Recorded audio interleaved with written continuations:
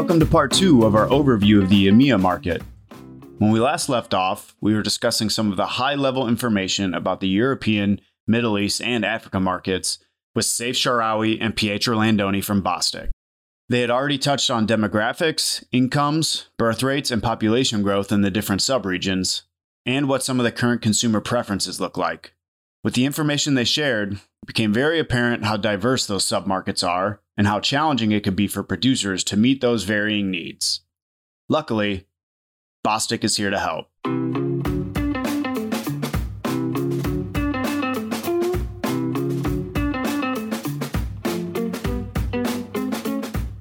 Welcome to Attached to Hygiene. I'm your host, Jack Hughes, Global Digital Marketing Manager for Bostik's Disposable Hygiene Business Unit. On every episode of Attached to Hygiene, Bostik and other industry experts provide valuable insight into market and consumer trends in disposable hygiene industry and how article producers like you can increase their success and reach their business goals. On today's episode, we're going to dive deeper into the European, Middle East, and Africa markets. We'll cover changes in the market from the producer and supplier side, the challenges producers are facing, a few of the 5 C's or consumer trends that are impacting the market, and then wrap up by touching on the topic of sustainability. So with all of that in mind, with the changes in demographics and growth in disposable income and birth rates declining, aging population, and some of the trends in user habits, what is the result of this? How is this impacting the market and causing it to change? And Pietro, we'll start with you. Well, one clear trend or dynamic that we see in the market is commoditization. We see that it's more and more difficult in our market to differentiate from competition, and this point concerns not only the finished product, but it's also the raw materials. But for our customer, it's really a big issue to differentiate themselves vis-a-vis consumers. The key point is refer to what I mentioned before on the fact that private label are getting very, very successful in the market. The key point is that consumers are less concerned than what they used to be in the past to try new products and to compare new products. And so finally, they come sometimes with the decision to say, I'm not ready to pay more for something which is actually, acting or performing the same of a cheaper option. So, and they go for the cheaper option. That is something definitely that we see in the market. We see expansion in the emerging markets. So that's not definitely a trend that we see in Europe, but mostly in Africa. But we see definitely a consolidation of companies. There might be different reasons behind that. I mentioned one, which is commoditization, market share shrinking, definitely competition coming from outside the region, different business models. So all these things are somehow oblige companies to look into alternatives because that's the only way to survive healthily in this market. I think that this is something that it will come more and more. It's a way to have a market more balanced and healthy. Clearly, there are different dynamics between Europe and Middle East and Africa. We talked about private label and store brands, and it's, as I mentioned before, so far it seems that statistics are speaking in favor of private label for different reasons. And concerning also the potential for new entrants in our field, that is something which is not happening often in our market, and the reasons are different. So definitely barriers related to the financial effort, investments that are needed to enter the markets, to technical, operational, and market knowledge. So it's not a market where typically you see a lot of new entrants. But having said that, we definitely have example in Europe, but most of the new entrants are definitely in the Middle East and Africa regions. So, Pietro, I wouldn't agree more, to be honest, especially on commoditization. I believe it started in our region. So it's happening, and you can see huge pressure on the buyer and on the consumer, huge pressure on the cost. And it's becoming, we hear more and more the word good enough and the value for money. And it's as well linked with the millennials becoming new parents. As I said, they are more skeptical about brands. They question lots of things and they look for value for money. We can see private labels winning a lot. You can see the retail brands everywhere offering good solutions with good value for money. And we can see the big players or the global producer trying to compete, but they are not winning for sure in the market. So it's a tough situation for sure. New capacities are coming mainly in Africa. We see new players starting their activity in the last few years. We see a reduction in the newcomers in Turkey, for example, where competition is very hard at the moment and capacity is available. But Africa, as I mentioned, is a target market. And therefore, cost, technical performance, supply chain, and logistics are now key drivers for success in that region. And knowing for sure that there are some other challenges to grow in Africa, like the cash flow, like the system banking and the working capital for sure. But in general, if you want to summarize the situation about the market now, it's the private label winning, the global producing trying to see how to differentiate and to educate the consumer to switch to different solutions, and the millennials stepping in, having more questions. They don't take anything for granted. They care about the environment, and therefore new initiatives start to come on the surface in our region. It certainly sounds like that, the market overall, and we can see this, but the market overall is very challenging for producers then, whether you're a global producer, as you mentioned, Saif, and, struggling to get into a specific region or even a specific country, or a regional or local producer having to deal with commoditization or increased competition or just, the overall expectations of the market. It definitely sounds like a challenge. So diving deeper into the challenges for the producers and their suppliers like Bostik, what are some of the challenges stemming from all these changes and the overall fluctuations in the market? Well, as usual, the first challenge for each and every company is how to grow and how to grow in a sustainable and a healthy way.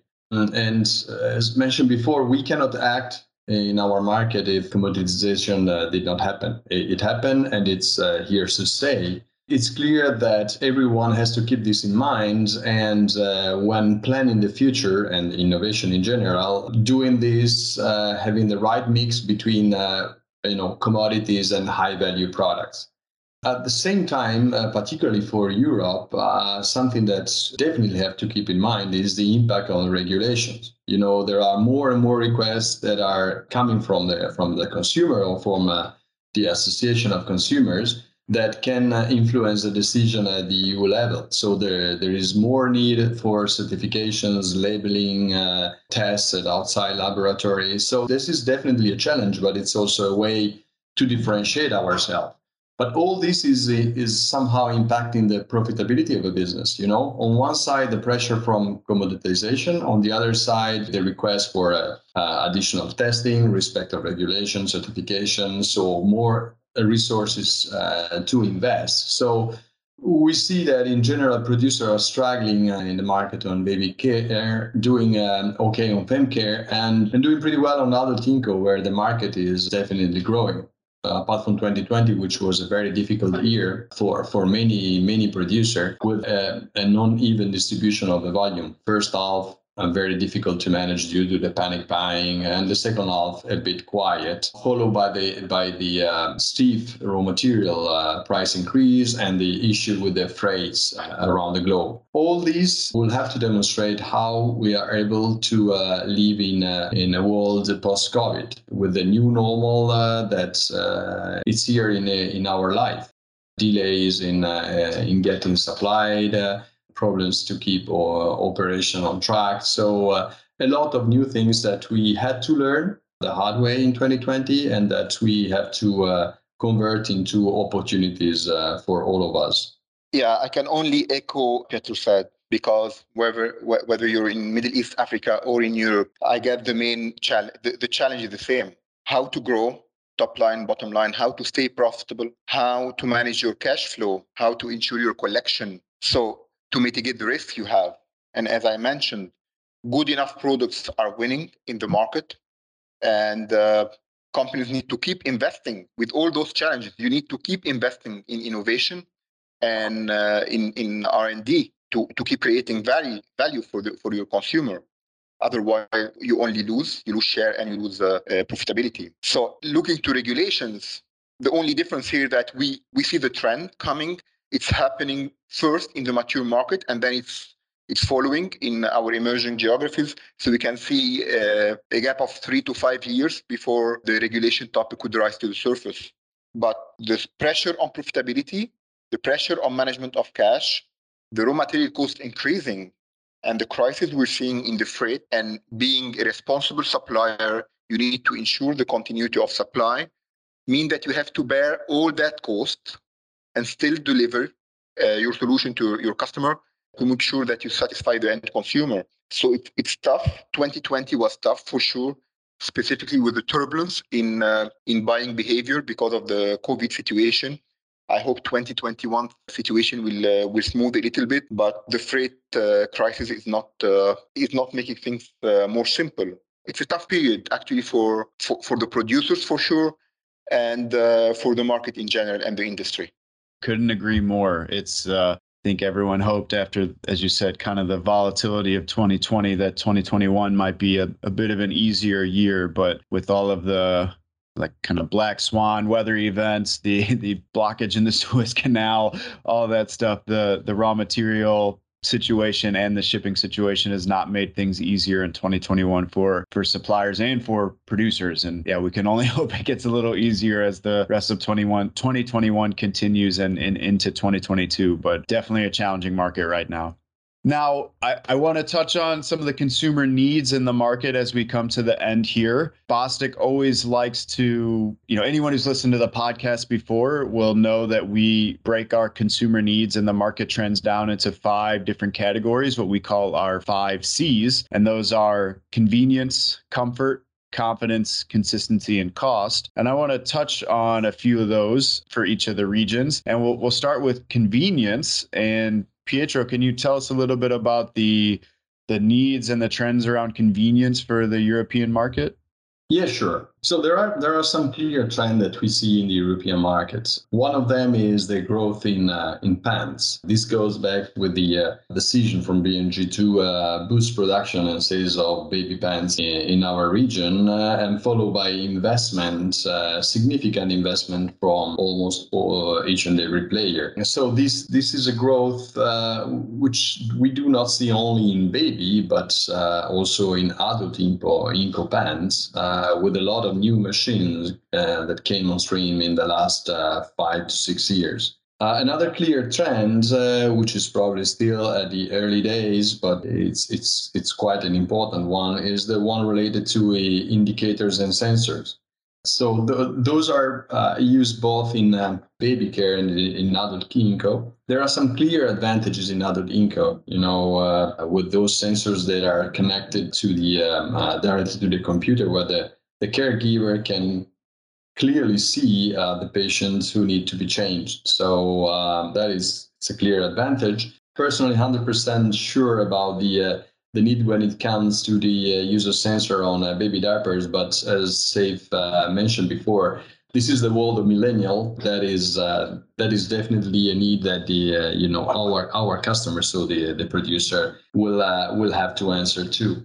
I mentioned before about e-commerce, and this is definitely a growing trend. It's a growing trend not only in baby diapers, but also in adult Inco, where people can easily order online and get delivered at home with all of their needs, not only with the diaper, but also with cream, lotions, and everything. So it's a real 360-degree service that companies can offer to their customers. So those are clear trends that are present in the European market.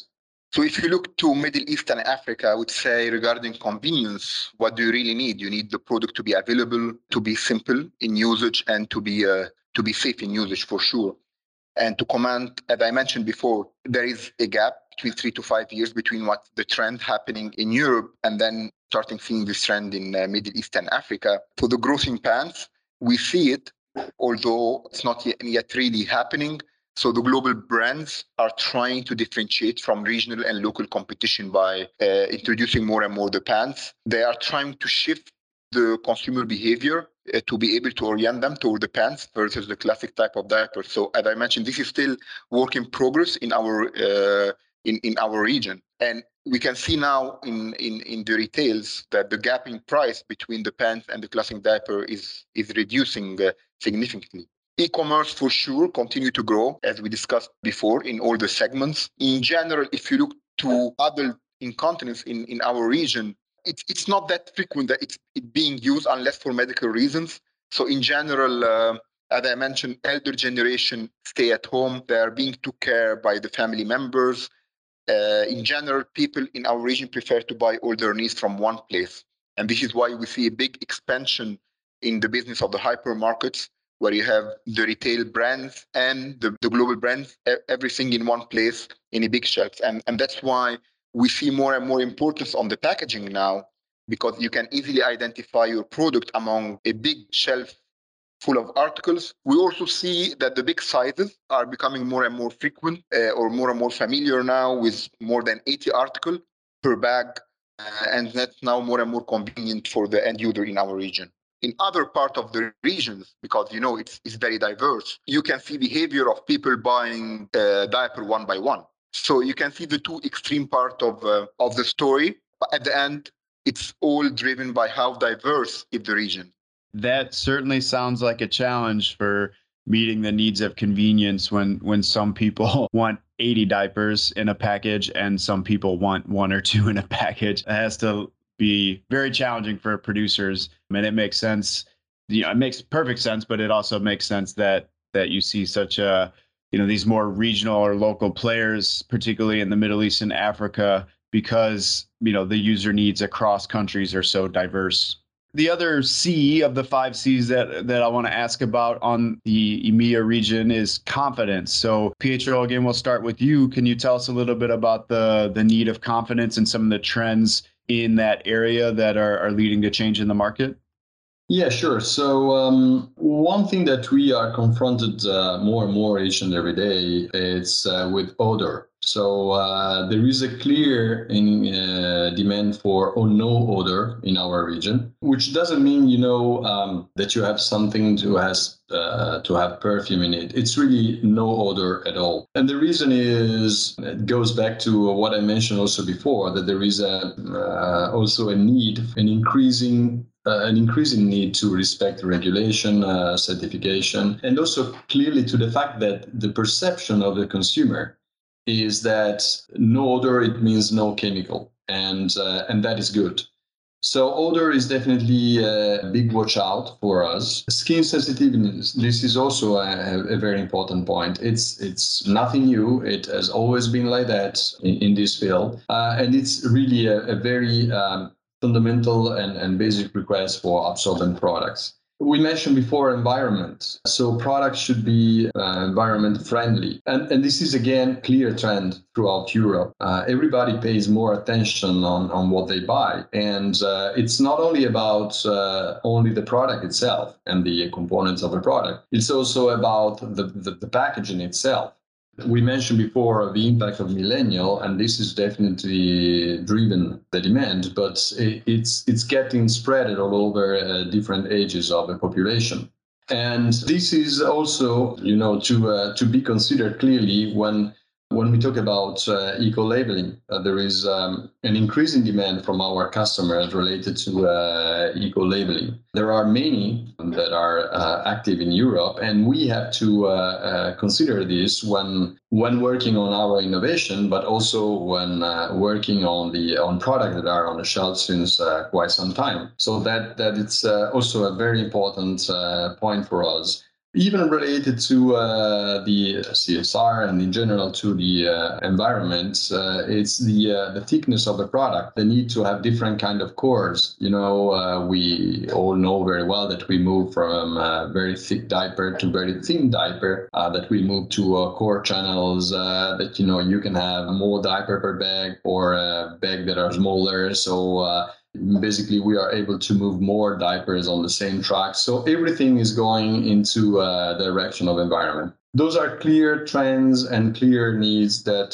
each and every producer has to address in Europe to be successful.